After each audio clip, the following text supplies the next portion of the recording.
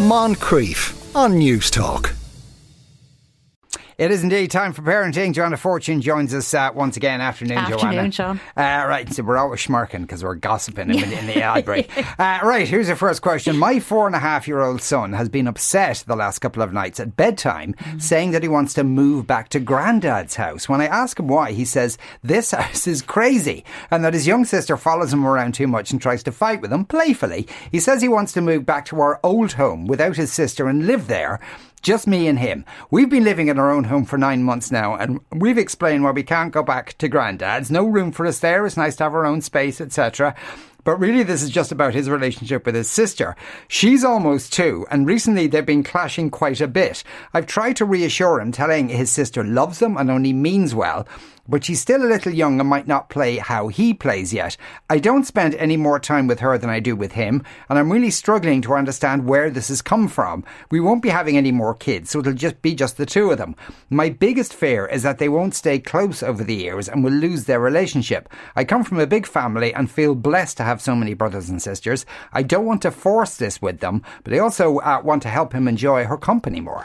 Oh, I think you're setting yourself so many tasks here. Yeah. And I would say to take the pressure off yourself. I mean, there's a few things here. You've been in your own home for 9 months. Great. Congratulations. Not an easy thing to do these days. So absolutely great. But it's still, if you put 9 months, especially in terms of a percentage of the 2-year-old's life, she has changed a huge amount in that 9 months.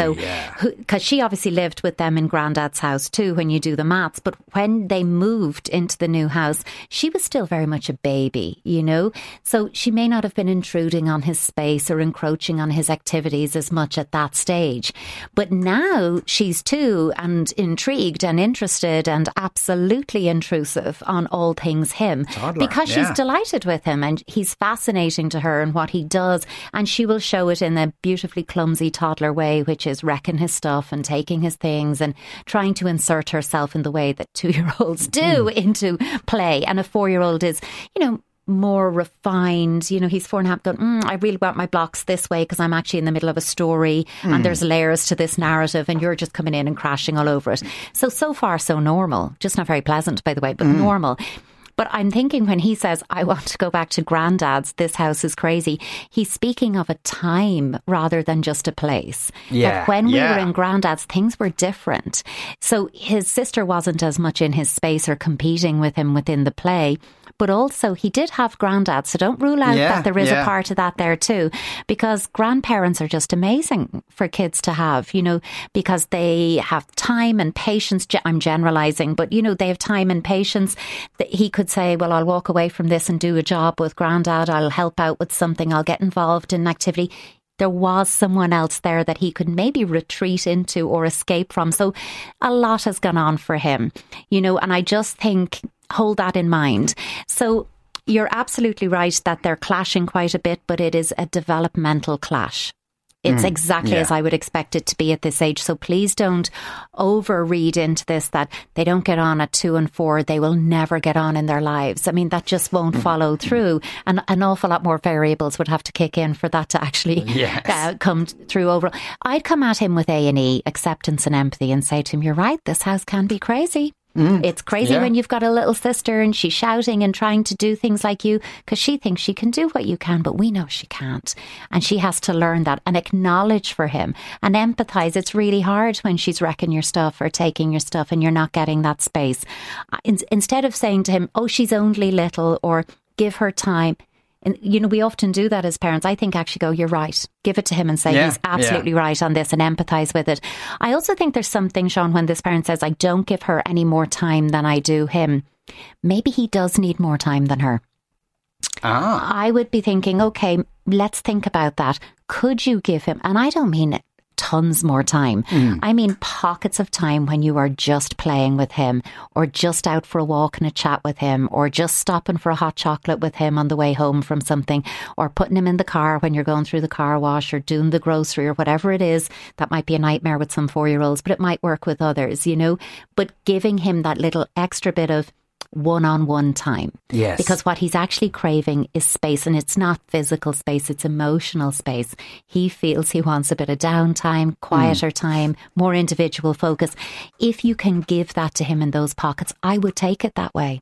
Yeah, maybe bring him to visit Grandad. Absolutely. Maybe Grandad would take him out for a while. Yeah.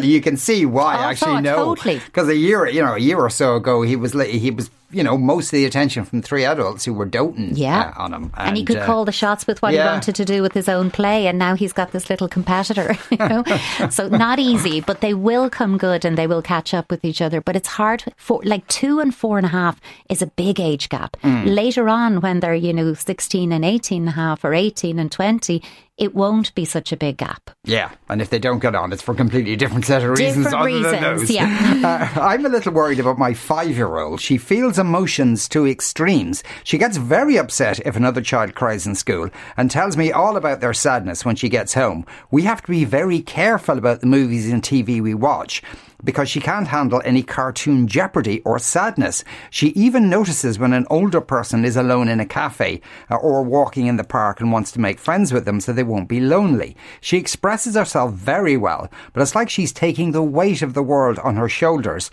And I don't know where it's come from. I worry she's getting overwhelmed with her perceptions of the world. Is it worrying that she seems to be permanently on high alert for problems? Sometimes I think she isn't as carefree as other children. Is this something she'll grow out of? Not the poor little thing. I mean, that is a deep feeling little child. And she does sound, the way that you're even reading that out, she does sound very intuitive, really perceptive, showing high levels of empathy, both to and for others. She seems like she's impacted by others' emotions. These are just traits I'd be watching for, because they are signs of what we would describe as a highly sensitive person. And this isn't wrong. This isn't a psychopathologized sensitivity. It's just that some people feel the world at a much deeper level than others do. And it can make negotiating quite an insensitive world at times, and insensitive people in the world. It can make negotiating this world quite difficult. And it's as an adult, by the way, that's true. But for a young child who's still trying to develop those filters to work out, well, what's my feelings and what's your feelings and everyone else's feelings, that's not in place yet. So actually, she's just like this little feeling sponge soaking up everyone's emotional resonance and going, do you know what? It's too much. Yeah. And she's showing you it's too much because she's getting overwhelmed, she's crying, she's communicating with you that I'm carrying a lot right now. So you want to keep that communication open. I also would watch for any signs that she might show you that she's feeling overwhelmed by other sensory stimuli she might be sensitive to. And she might not, by the way, but just keep an eye for, is she sensitive to lights or sounds or smells? Do other stimuli trigger a hypersensitivity in her? And if this was to intensify or include a broader sensory range, you might want to consult with an occupational therapist who can give you some sensory regulation support for her around that. At the moment, what you describe is very much in the realm of emotional heightened sensitivity. I don't say that to minimise, but let's stick with what we know rather than that. I think you don't try to fix this in her. This is part of who she is and how she is. I think as she gets older and has a greater degree of self-regulation and management of this could be like having a superpower. She will read situations, people and environments very quickly. Yeah. She's going to pick up on things. I think for now, you could provide more downtime, lots of downtime. Yeah. And by downtime, I mean, you might even want to create a quiet space. That could be a cushion corner or... I'm just thinking in my own house, there's a space under the stairs which we put loads of clutter in, but actually some kind of a space like that could become very much, where you could put some soft lights, just cushions or no lights at all, and just let her sit there. Not that she has to do anything, and not that it's anything to do with behaviour, consequencing or anything like that, but it's her space just to come down, because she may need to just recalibrate when she comes home after being exposed to a lot of other people's feelings and stuff out there. That can be very helpful. I think also ring fence every day some feeling chat time. Let's think about our feelings. She's very young. She could also draw her feelings with you. You could be using some Play-Doh or sensory play while thinking and talking about feelings. That's another way of working them through in a doing rather than just saying way, because it's hard to talk about feelings at that age. And develop a signal with her, a non-verbal cue that if she's feeling everything is at a too much level for me. You have it something like she can tap her elbow or touch your shoulder or just pull her little earlobe or something like that you will see. You will get her to a quiet space and you will sit with her and be with her in that, not trying to minimize, dismiss or fix, but just being with her. You're not alone with this. I can sit with you until this passes and we'll get through it together. I think I'd like to put in this parent's mind as well. I've mentioned this book many times, but when we talk about feelings for children this age, it really is one of the better ones out there. Molly Potter's How Are You Feeling? Because she could find her feeling of the moment, go to the page that correlates, and there's 6 to 8 things that she can do when she feels that way.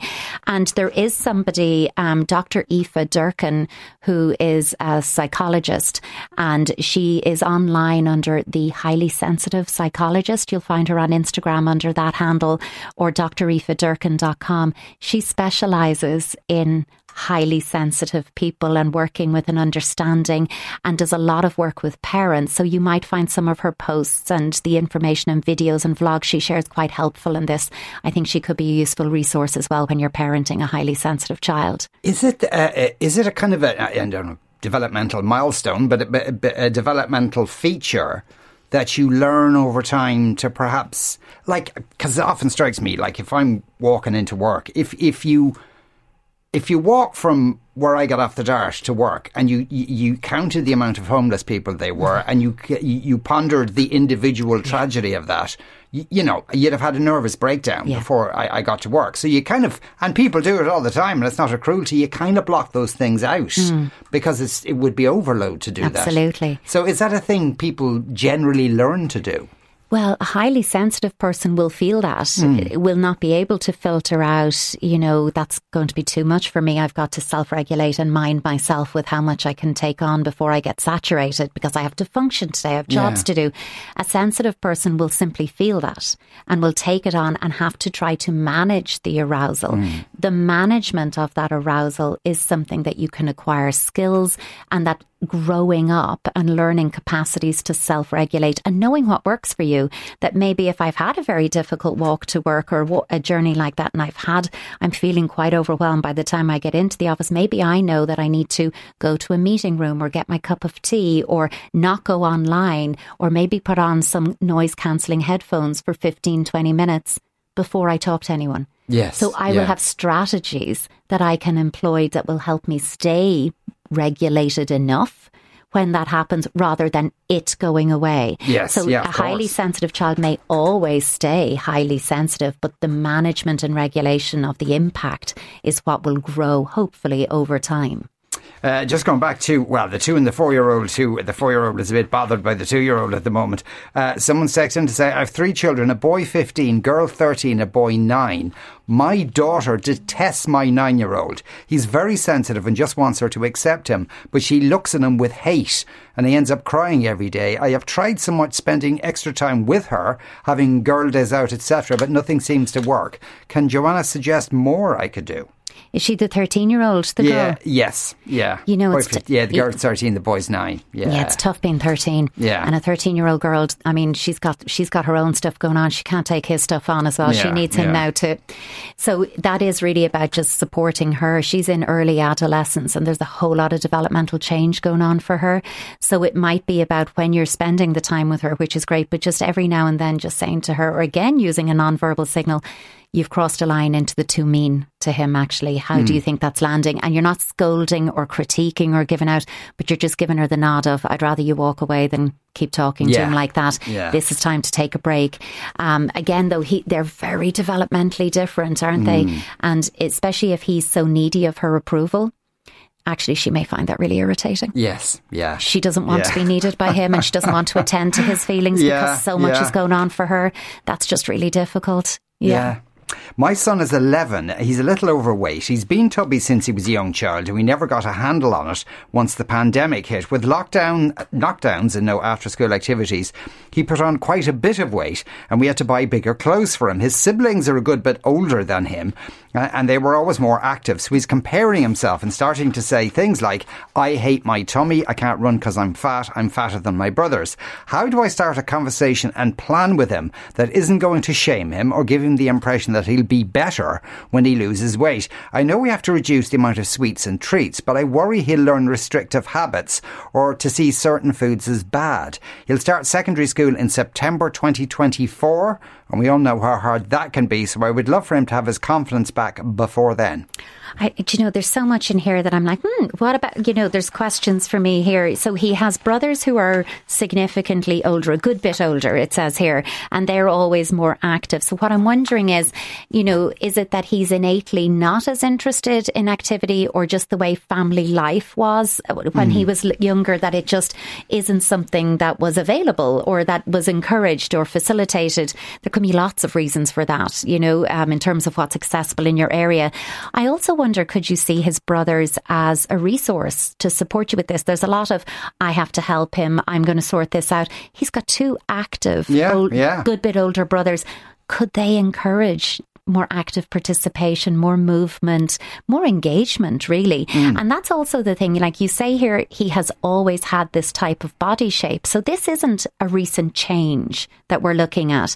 Actually, this kid has always had this body type. And, generally, Sean, I'd look at it, if somebody, be they child or adult, if you have adequate energy to, with relative ease, live an active or fully participate in life and everything you have to do, your tasks, and enjoy life, you're okay. I do think it's a reminder for us all how body size is judged in society, that and I understand it, by the way, that you're already anxiety and fearful of, secondary school, a year and a half away from now, I've got to get this sorted, I don't want him getting hassle. The fact that we know kids can get hassle, people can be harassed, harangued, bullied because of body size, is in itself quite a statement. I would look at this, that bodies come in all shapes and sizes, so I don't want to decide because he might have a larger shaped body that he's unhealthy. Like, it sounds to me like there isn't any health concerns per se, but he is saying he's struggling with this. So we would respond to the fact that he wants to make changes. When you say you have to reduce the amount of sweets and treats, I mean, are these sweets and treats you're buying and bringing into the house? Because then, yes, you have control over that. If these are sweets and treats that he's buying because he has disposable income or pocket money himself, or discretionary spend money, then actually you'll have to talk to him about what that money is for, because that's part of independence building, So I would look at this like, talk positively about what bodies can do rather than how they look. Talk about increasing fitness, not losing weight. I think language really matters with this stuff, particularly for all of us, but particularly with children. I think tell him calmly that you're going to have less sugary foods in the house to help everyone make healthy food choices, but nothing is banned. Nothing is bad. And that's really important. I think as well, you could talk about how amazing bodies are, all the things they can do, how they support us during the day. But the really important bit when you're talking about getting more activity in is help him to find an activity that he enjoys. Anyone listening who's ever made that whole typically New Year's thing of, I'm going to the gym. If you hate the gym, look at my face, I clearly hate the gym. But I will do any other type of activity. But the gym, I have a resistance to it. And I could join 10 gyms. I won't sustain that engagement. Other people would be like, no, I love it. I love the community. I love that connection in there. And other people working out inspires me. Find the thing that's fun, if it's dancing, if it's running, if it's hill walking, whatever it might be, because if it's fun, then he will sustain it. If it feels like, I have to do this, immediately your whole attitude changes and resistance comes with that. Yeah. Joanna, thanks a million as ever. Joanna Fortune there. Moncrief, weekdays at 2 p.m. on News Talk.